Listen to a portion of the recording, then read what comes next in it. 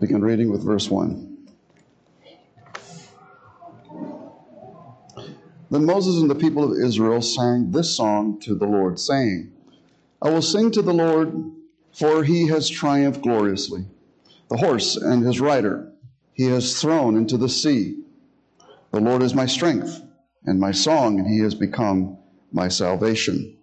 This is my God, and I will praise him, my father's God, and I will exalt him. The Lord is a man of war. The Lord is his name. Pharaoh's chariots and his host he cast into the sea, and his chosen officers were sunk in the Red Sea. The floods covered them. They went down into the depths like a stone. Your right hand, O Lord, glorious in power. Your right hand, O Lord, shatters the enemy. In the greatness of your majesty, you overthrow your adversaries. You send out your fury. It consumes them like stubble. With the blast of your nostrils, the waters piled up. The floods stood up in a heap. The deeps congealed in the heart of the sea. The enemy said, I will pursue, I will overtake, I will divide the spoil. My desire shall have its fill of them. I will draw my sword, my hand shall destroy them. You blew with your wind, the sea covered them. They sank like lead in the mighty waters. Who is like you, O Lord, among the gods? Who is like you, majestic in holiness, awesome in glorious deeds, doing wonders? You stretched out your right hand, the earth swallowed them. You've led in your steadfast love the people whom you have redeemed, and you have guided them by your strength to your holy abode. The peoples have heard, they tremble. Pangs have seized the inhabitants of Philistia. And now are the chiefs of Edom dismayed. Trembling seizes the leaders of Moab. All the inhabitants of Canaan have melted away. Terror and dread fall upon them because of the greatness of your arm. They are still as a stone. Till your people, O Lord, till your people pass by whom you have purchased.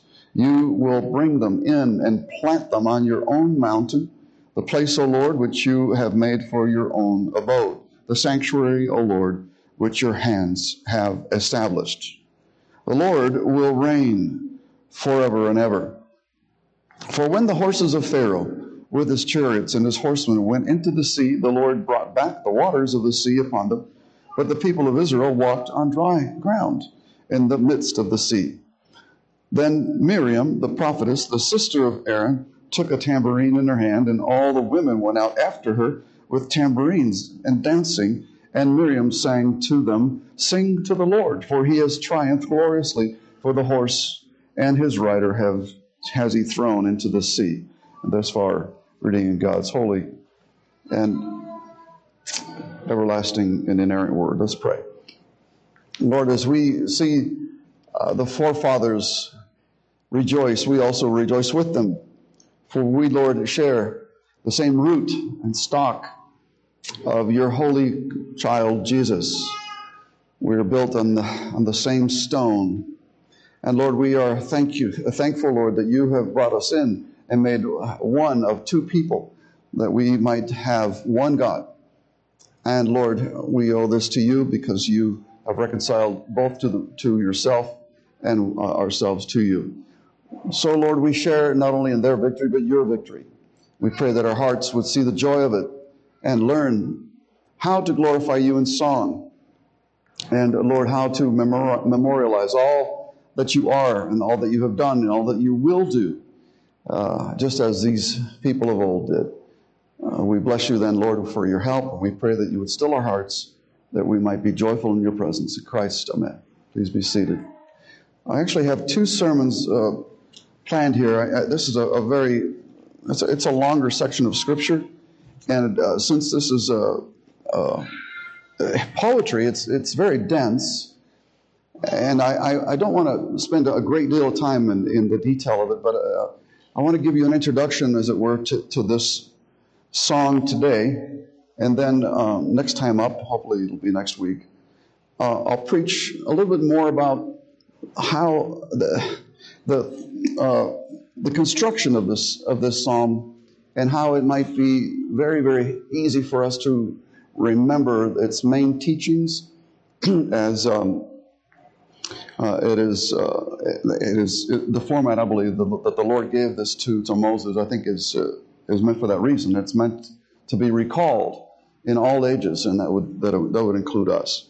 Now, the context here, of course, is given to us in verse 19, explaining the great victory that Israel saw right in front of them when Pharaoh and his chariots and horses was giving pursuit, and the people had just crossed over on the dry ground, the Red Sea being parted, and then the Lord just collapsed the walls of the Red Sea. Waters were heaped up, congealed, as it were, and the Lord, by a strong arm, took and closed up the sea, closed up those walls, swallowed them up. He hurled them, says the Scripture. He hurled them with his right arm into the depths, and they sank like a stone. This showing utter contempt for the strength and boast of that wicked kingdom that would defy Jehovah and his will and would harm his people. This is what Jehovah, his judgments are strange work. They're rare, but when he performs them in fury, his arm is not shortened, that he cannot deliver him with great, great power.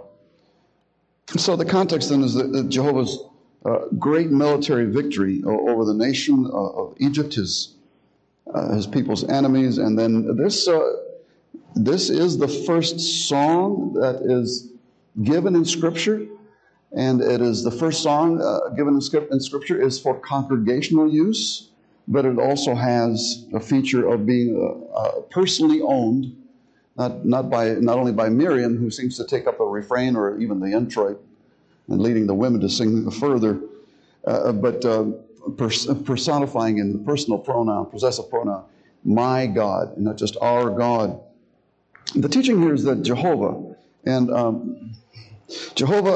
Israel's God, is to be greatly praised in song by his redeemed congregation. Jehovah, Israel's God, is to be greatly praised in song by his redeemed congregation. Now, when you say Jehovah, and I keep repeating Jehovah because more and more churches are getting away from saying Jehovah God or Yahweh. I don't really have any conviction about either way, but you can pronounce it either way. But it is important because we glean something from the name Jehovah that you do not glean from the word God, and it's very important in this song. And I'll bring it up, especially feature it. I'll mention it this evening, but I'll actually feature it in my next sermon in this song. So the great I am, Jehovah, that's who we're talking about. The I am, and he is Israel's God. He's greatly to be praised and sung by his redeemed congregation. So the sermon really has 3 points, but it has I've got 5 points in an outline simply because it has a sort of an explanatory note for context, and then a refrain that Miriam takes up. The first thing we see here is that Jehovah must be praised and sung by his redeemed people. They, above all people, have reason to sing. All people really have reason to sing, even though we live in a sinful world and we are estranged from God. Yet God is sufficiently good to all his creatures, giving them food and raiment and water and pleasant places. He gives them families, all these things. And people do sing. But the people who should sing the most with the most gusto and the people that have the greatest reason to sing are the redeemed of the Lord. Now, we can sing here as Moses writes to us in the very first verse as individuals. Moses did. He says, I will sing to the Lord, for he has triumphed gloriously, the horse and the rider. He is thrown into the sea. The Lord is my strength, my song. He's become my salvation. In this song, we own God and we express God, that he is our God, not just a God, and not just the God of the people that we worship with. But then it's also important that we have a corporate, a congregational or corporate context, because we share all things as members of God's household, as God's people. And so what we have here in verse 1 is a synopsis, you might say, of the whole song, but it is also meant to introduce the whole song and bringing it to remembrance, so that if I were to say to you, I will sing to the Lord, for he has triumphed gloriously, the horse and the rider is thrown into the sea, then you can pick up on verses 2 and 3 and so on, especially if you have some practice in this. So anyway, Jehovah then is praised by his redeemed people. The second point is that he's to be praised for who he is to his redeemed people.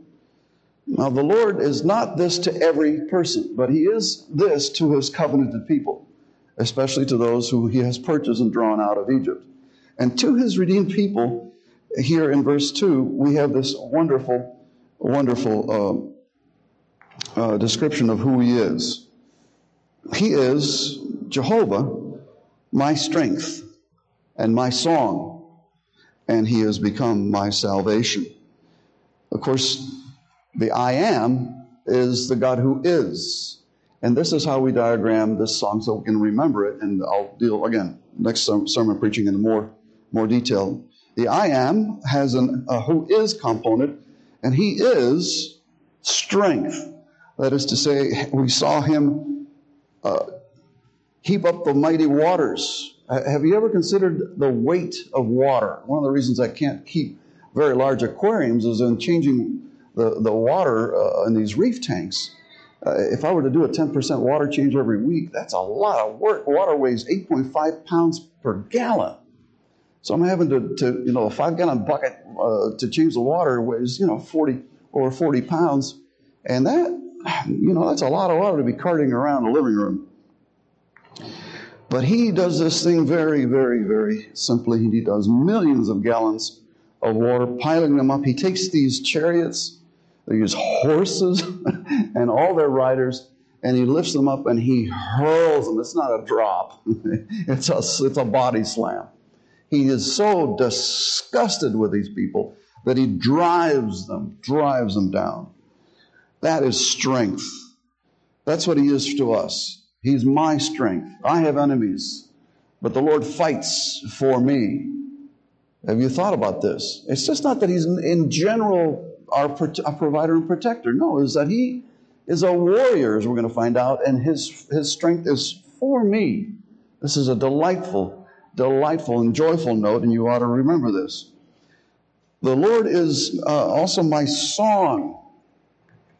That is to say, poetically speaking, because this is poetry, he's my reason to sing. I have reason not to dread. I have reason not to be downcast. But I have reason to joy and to celebrate. And not only to celebrate in my heart, making melody to the Lord in my heart, because most of the time I'm in work, in school, I can't go around singing, although some people try.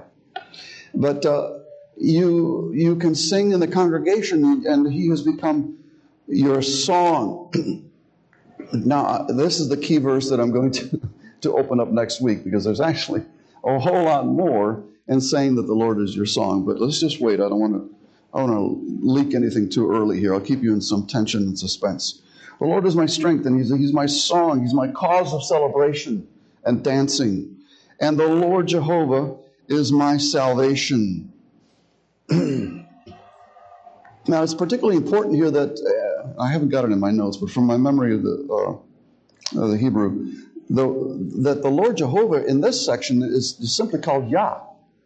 And so, and that is, again, an expression for Jehovah that is found in the last book of the Bible, the book of Revelation. But it's interesting, in bringing up this contracted expression of a small root, Jehovah or Yahweh.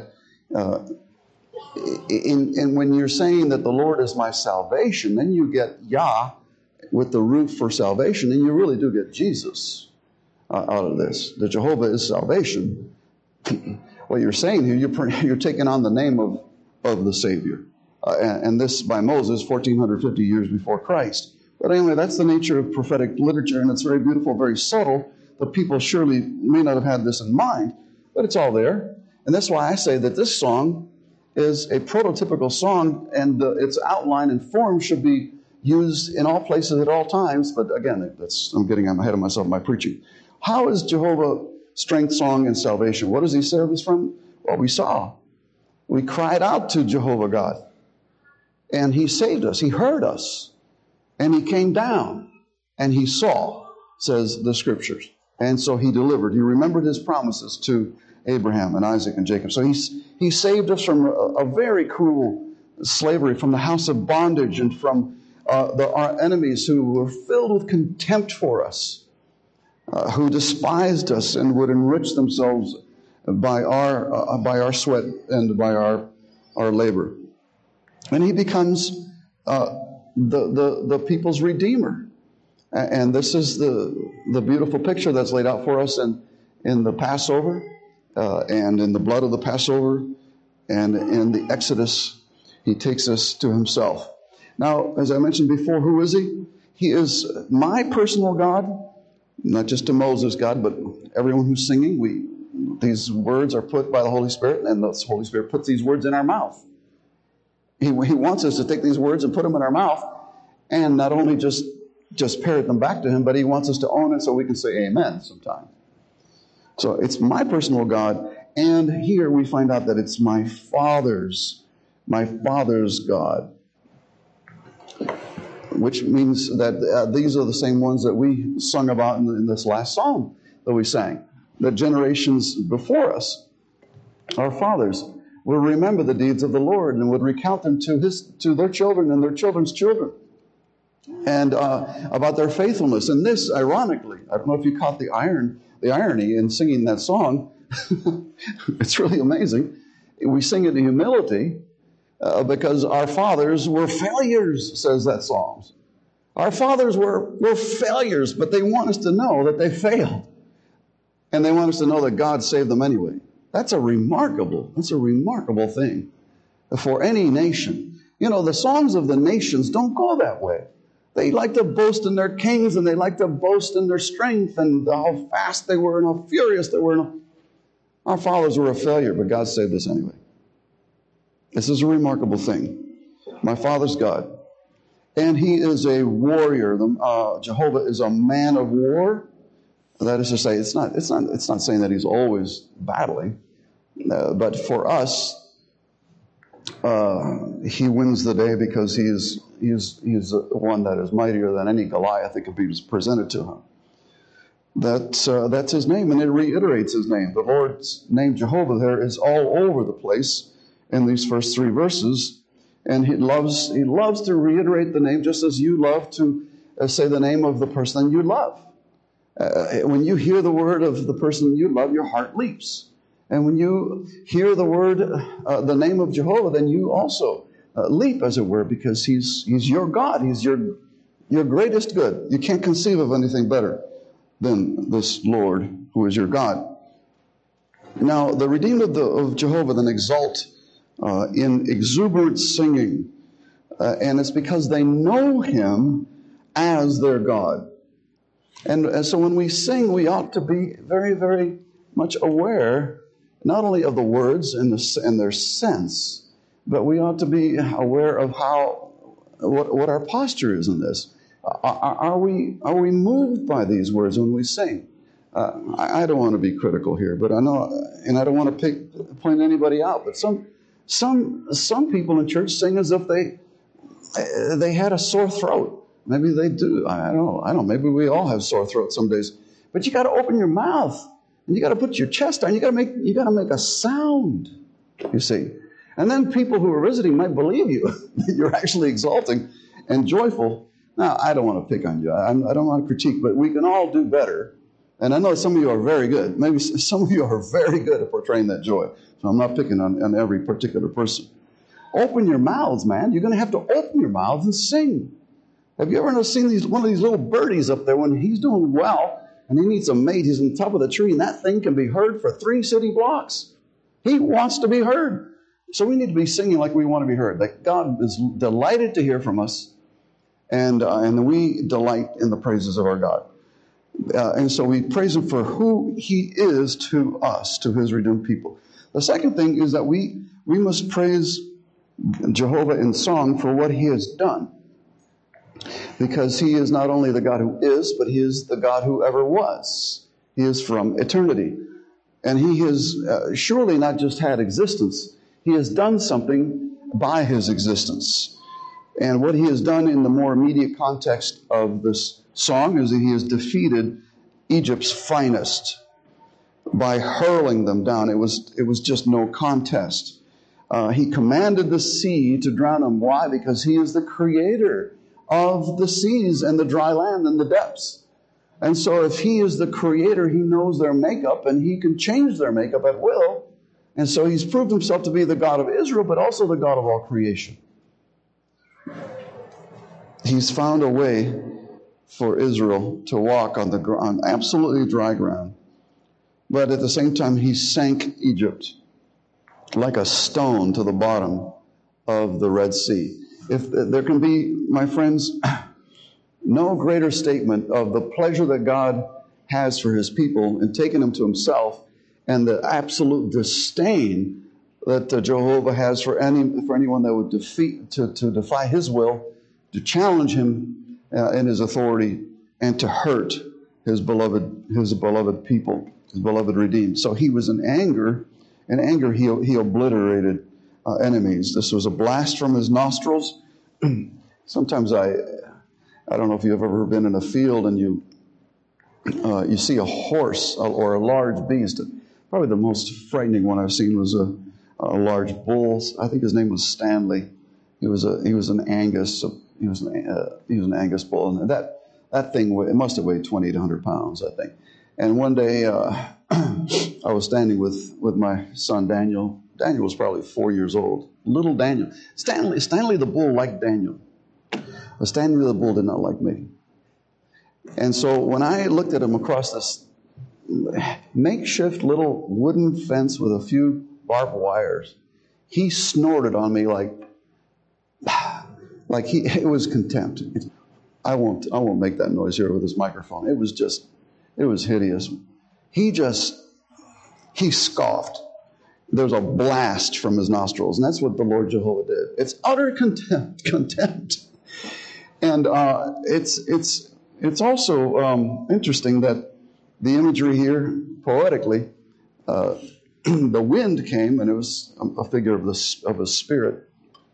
It was what parted the ocean and made the crossing for Israel. But then also a blast from his nose, as it were. He breathed his spirit into mankind. So his spirit can do any number of things. We usually associate the Holy Spirit with life and creation and all that. But he can create havoc if he wanted to. And so that blast was as a spirit coming out of Jehovah, poetically speaking. Jehovah is angry with the wicked every day, but especially those who would hurt his people. And so, my friends, we need to make sure that we are aligned with Jehovah and his will. And we pray, thy will be done. Thy kingdom come, not my will be done. And so if you are with him, good. If you have surrendered to this almighty God who cares for his people and delivers them from cruelty, from cruel bondage, from slavery, then, my friends, you are altogether safe, because that's what he has done in the near context for his redeemed people. So we cover who he is, strength, song, and salvation, what he's done, who he was. He was the mighty warrior that blasted away at his and our enemies. And then finally, we must praise him in song for what he will do for his redeemed people. And this is, what will he do? He will be our king. He will march his people as a nation, and he is marching his people forward in time. Now, this is as it were, a bit of prophecy, because they're on the shores of the Red Sea, and they're looking to cross a wilderness, and before them is the promised inheritance. And as they come to their promised inheritance, he will lead them, and this is how he will lead them. He will, first of all, since he is incomparable among the gods, he is a glorious king. The song here calls him, who is like you, in verse 11, who is like you, O Jehovah, among the gods? who is like you, majestic in holiness, awesome in glorious deeds, doing wonders. If you've seen movies, now I've never seen this in real life because we don't have kings with armies and banners and all that, but the Bible attests to the glory of a king among his army. And there can be no more glorious king in holy array than Jehovah God leading them in their pillar of cloud by day and a pillar of fire by night, and all of his people in holy array following him, and he leading majestically and triumphantly, and as a shield to these. He will lead them in his steadfast love, says this song. He will guide them by his strength, and he knows where to take them. Now, if you chart the course later, if you have a map and there's some conjecture about all the names of these places where Israel is traveling, you're going to see that it just seemed to meander quite a bit, especially after the decline of the promise and entering the Canaan land. Then that really there was a form of discipline, and so they were beginning to wander in the desert. But anyway, he will guide them by his strength. He will do this certainly to his holy abode. Again, this is prophecy.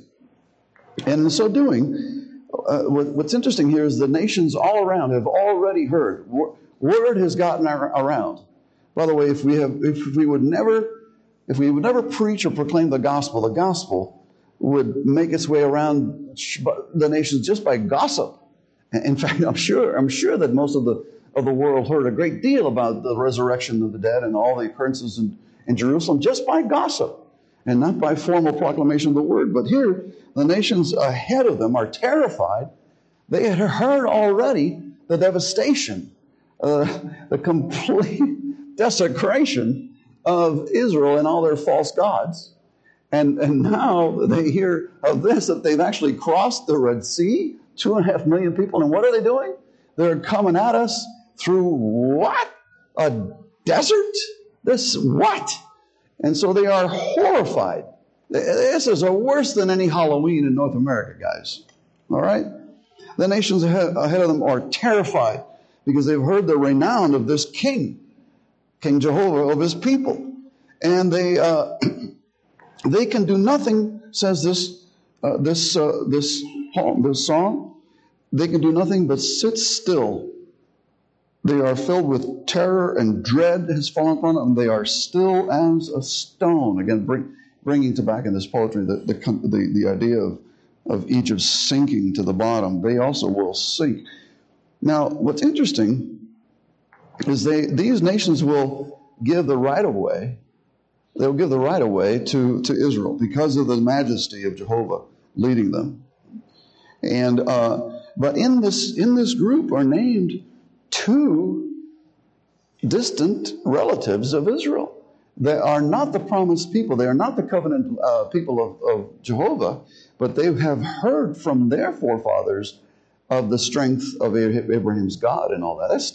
That's still in their memory. And so, but the Lord has passed by it. He did not choose Ishmael. No, he did not choose Esau. No, he did not. He chose Isaac and he chose Jacob, and that's his prerogative. He's the sovereign king. That would make him even more frightening. You know, why did he not? Why am I not in this company? And why is he? We just have to respect this mighty, mighty king, Jehovah. Jehovah then will dwell with his people forever. That's his intention. That's his goal. His goal is not to just frighten Egypt like a big, giant god, like some mean man going into a kindergarten and being a spook to all the children. Come on, that's not why he's doing it. What he's doing is he's gathering a people to himself. Jehovah will dwell, and he will dwell with his people forever, not just simply tabernacle with them, but he will dwell. Jehovah will bring them into their inheritance. This is all prophetic. This is all 40 years in anticipation of the event actually occurring. He will bring them into their inheritance. He will plant them and settle them. And he has a holy mountain. Again, a picture. You may have heard me teach or preach this before. This theme of mountains representing a return to the Mount of Paradise, or at least a high point where God and man dwell. It's an ancient symbol. I spoke in preaching of Egypt that the Egyptians had this notion in their head, and they made mountains out of brick. They made pyramids, and they're false religions. But there was a notion there about returning to a hill. But Jehovah then will settle them on his holy mountain, and that's his holy abode. That's his, as it were, a home. Now, again, this is not technical theological language. This is a poem, okay? And it's a song, and it's meant to convey a place where Jehovah settles, is comfortable, is at peace, and especially that he says peace with his people. It's Jehovah's sanctuary, which is a place where he has prepared for his own dwelling. And Jehovah, of course, as I mentioned, is king. That's his throne. That's from where he will rule, and that's from where he will settle his people forever. That the notion of Jehovah's sanctuary, Jehovah's abode, will be developed more and more and more throughout all of the Revelation. Moses is just beginning here to write the revelation of God in the book of Exodus, and he will develop it further, and the typology of the sacrifices and the typology of the temple, all of that is to build upon this song as the Lord's settling with his people and bringing them to his own place. Now, of course, the whole Bible has that narrative, and in the book of Revelation, we'll find the city of God descending, and you see a description there of its beauty and of its form and all that, and so then God will be with us, and we will be with God forever. That's the story, and so the story is meant to be remembered because it has characteristics of being not just the first song, but as it were the last. So its utility is for all people, for all ages, and all time. That is to say, all the people who are redeemed, who can sing it with joy. Now, the remaining verses here is merely an exhortation, but it bears some comment, because Miriam takes up the refrain, or the introit, and she has, this features not merely a recapitulation, that is to say, a restating of the narrative of the song, but also an exhortation, because Miriam exhorts the women. She exhorts the women to sing Jehovah's praises. She's saying there, Miriam, in verse 20, Miriam the prophetess, the sister of Aaron, took a tambourine, okay, and Miriam sang to them, to the women, "Sing to the Lord, for he has triumphed gloriously. The horse and the rider he's thrown into the sea." So this is an exhortation, and really Christians are to be exhorting one another unto godliness, church attendance. Okay, maybe you can help me out and not be the only voice saying, "Hey, come on, let's worship on Sunday evenings." I mean, or you can also exhort other believers when you're here, because in Colossians 3 we are told that our task as worshipers of God is to sing to one another psalms and hymns and spiritual songs. In other words, some psalms are addressed to God, and some psalms are addressed to one another. You'll see this if you study the Psalms. So why are we taking up the psalm and we're speaking to one another? Well, we are, because we're admonishing one another, and this is a pattern that is established very early on in the first song with Miriam, of all things. So Miriam is a prophetess, but she's not one of authority. But you have authority in the church to sing to one another and exhort to one another. And you have authority to admonish one another when you go wrong. Surely you do. That's what the Scripture commands us to do. Otherwise, your elders and your minister will be worn to a thread. But you can surely share the joy and exhort others to joy. Look at Colossians 3. Psalms, hymns, and spiritual songs. And again, my future treatment on this is going to include this very song as one of those that we are exhorted to sing. So Moses sang to them. Miriam sang the very first verse, probably as a recapitulation, a synopsis, or maybe as an introit. She sang with great joy. She maybe had heard from Moses and from her brother Aaron some of what Jehovah had in store for his people, and saw the outworking of this in the great congregation as Egypt went down. And this was a delight for Miriam.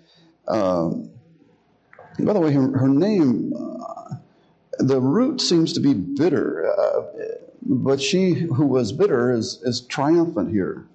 Well, I only say this because we're going to come to the bitter waters immediately after this. And it's very interesting that Miriam is the first thing that's brought up before we next to the next passage. I'll look into this more in my study. Anyway, she's with tambourines, making a lot of ruckus, just to draw attention. And with dancing, you can't miss that. An exuberant expression of joy. And so this is, of course, an exhortation that they are to exhort Jehovah God, their God, for rescuing them and for destroying their enemies. So let me bring this to a synopsis.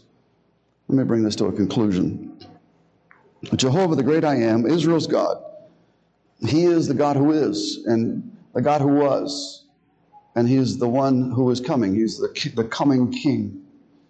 And so Jehovah expresses the whole of what we have in song. And that's why, and I'll preach it next time, that's why we say Jehovah is my song. He's become my song.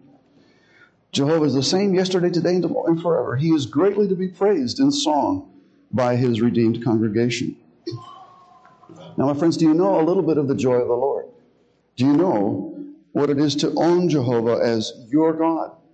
Our catechism, our shorter catechism, explains that the preface to the Lord's Prayer, it makes that clear, that God is our Heavenly Father, but He's not only our God, but He's my God. I'm sorry, that's the preface to the Ten Commandments. He's not only God in general, but He's my God. And we are to understand the law of God in that way. He's speaking personally to me as my God. Even as Moses says here, I will sing to the Lord, for He is triumph.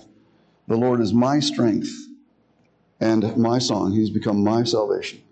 Another thing to ask yourself is how really strong, how exuberant, how joyful is your singing? Or better, how strong is your faith?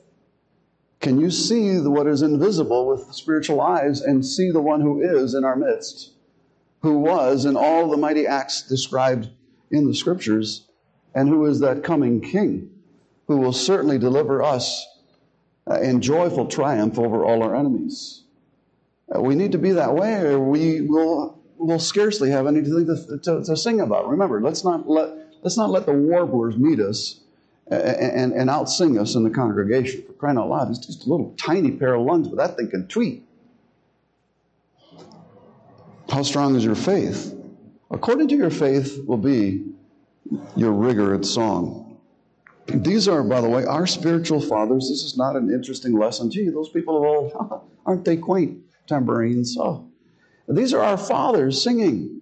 We have been brought into the same root, the stock of Israel, and so these are our forefathers celebrating our God, and so we must identify them, even as the Lord's redeemed. And of course, when one member exalts, then we all exalt. And no doubt, many of these souls are around the throne of the Lord in heaven now. And they're still singing the new song, and they're still singing the song of Moses, according to what the picture, if we take that narrative literally, there in the latter chapters of the book of Revelation. And if you can't identify with this, if you think that all this is kind of crazy, then we need to ask yourself, are you sure that you're redeemed? Do you really know what it means to have a sure word of prophecy that you will dwell with Jehovah on His holy hill forever? Look, this prophecy was given 40 years before the event, before Jehovah began to settle them in the new land under Joshua. And yet, when they saw it, they would remember this song, that the Lord is absolutely faithful and that Moses was His prophet, and we should believe everything that he has declared. And as sure as the Lord has uttered it, that's as sure as done with Him. And so meditate and think about these things, that you will dwell with Jehovah in His holy house forever on His holy mountain.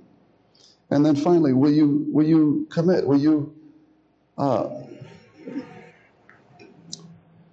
lead? Will you exhort others to praise Jehovah God? Will you be a catalyst for praise? Will you be a good example not only in prayer, but in song and in exuberant song. Will you be of those that will grab people by the cuff and, as it were, just constrain them to come to worship, because we are the joyful people of the Lord God, the redeemed. Now, the Lord also had a prophetic word for us on the last night with His disciples. He was there with His friends, and He wanted them to remember that He was the Passover lamb, that He was the lamb that spilled His blood, and that His blood was that new covenant which would take away all their sin, would cover all their sins and trespasses, and would achieve not only reconciliation and favor with God and cleansing, covering of sin, but actually redemption.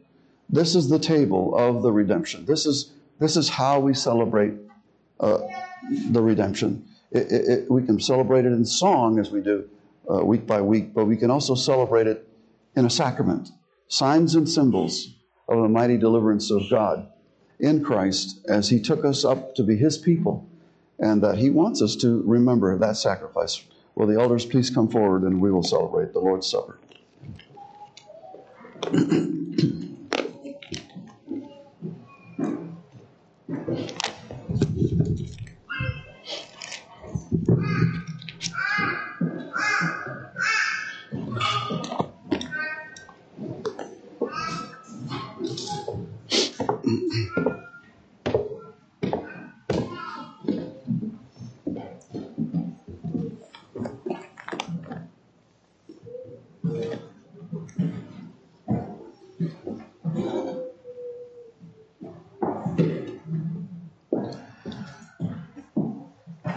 So the Lord, on the last night of His earthly life, was in the upper room in Jerusalem with His friends, the disciples, and He was at table. And He wanted them to know what was about to happen was not happenstance. It had purpose and design. It would be effectual to the saving of Jehovah's people. And not only merely that, but to all of the people of God, that He was to die a priestly death and be their substitute. And just as the Passover is kept in memory, memorialized in Egypt, the Passover in Egypt was memorialized in Israel. We here have a memorial of Christ's great passion, His suffering, His death, and not merely an historical event, but it should be charged in your own minds and hearts that He did this because He loved us. He did this because of His faithfulness to His Father in gathering a people to Himself. He did this for the sake of truth and out of great pity for we who were enslaved to sin. We had a cruel overlord in Satan, and He took us from our lowly estate, and He brought us and gave us faith, befriended us, reconciled us, and now He promises this same meal will be celebrated on the last day when He comes. He will drink the cup again, but not until He meets us at the other end. And at that time, we will see what a great gift the Lord Jesus has done for us and the beauty of this sacrament and reminder. Hear the words of its institution. So Paul says to the Corinthian Christians, I received from the Lord what I also delivered to you, that the Lord Jesus on the night in which He was betrayed took bread. When He had given thanks, He broke it and said, this is my body, which is for you. Do this in remembrance of me. In the same way, He took the cup after supper, saying, this cup is the new covenant in my blood. Do this as often as you drink it in remembrance of me. For as often as you eat this bread and drink this cup, you proclaim the Lord's death until He comes. By the way, again, this is a word of exhortation. By taking this bread and drinking this cup, you are exhorting your brothers and sisters in this congregation. Whoever therefore eats the bread or drinks the cup of the Lord in an unworthy manner will be guilty concerning the body and the blood of the Lord. Let a person examine himself then, and so eat of the bread and drink of the cup. For anyone who eats and drinks without discerning the body eats and drinks judgment on himself. That's why many of you are weak and ill, and some have died. But he goes on, even if we incur the discipline of God, it's because he loves us, and though our body is judged, he will preserve our spirits on the day of his return. Let's pray. Lord, these are simple elements. They can be used by your church anywhere on earth, simple bread and wine. But we pray, Lord, that these common things, these common elements might be holy elements, useful in the Master's hands for blessing and for conveying the most sublime truth, the body and blood of Christ. Help us in this endeavor. Grant us faith in Christ. Amen.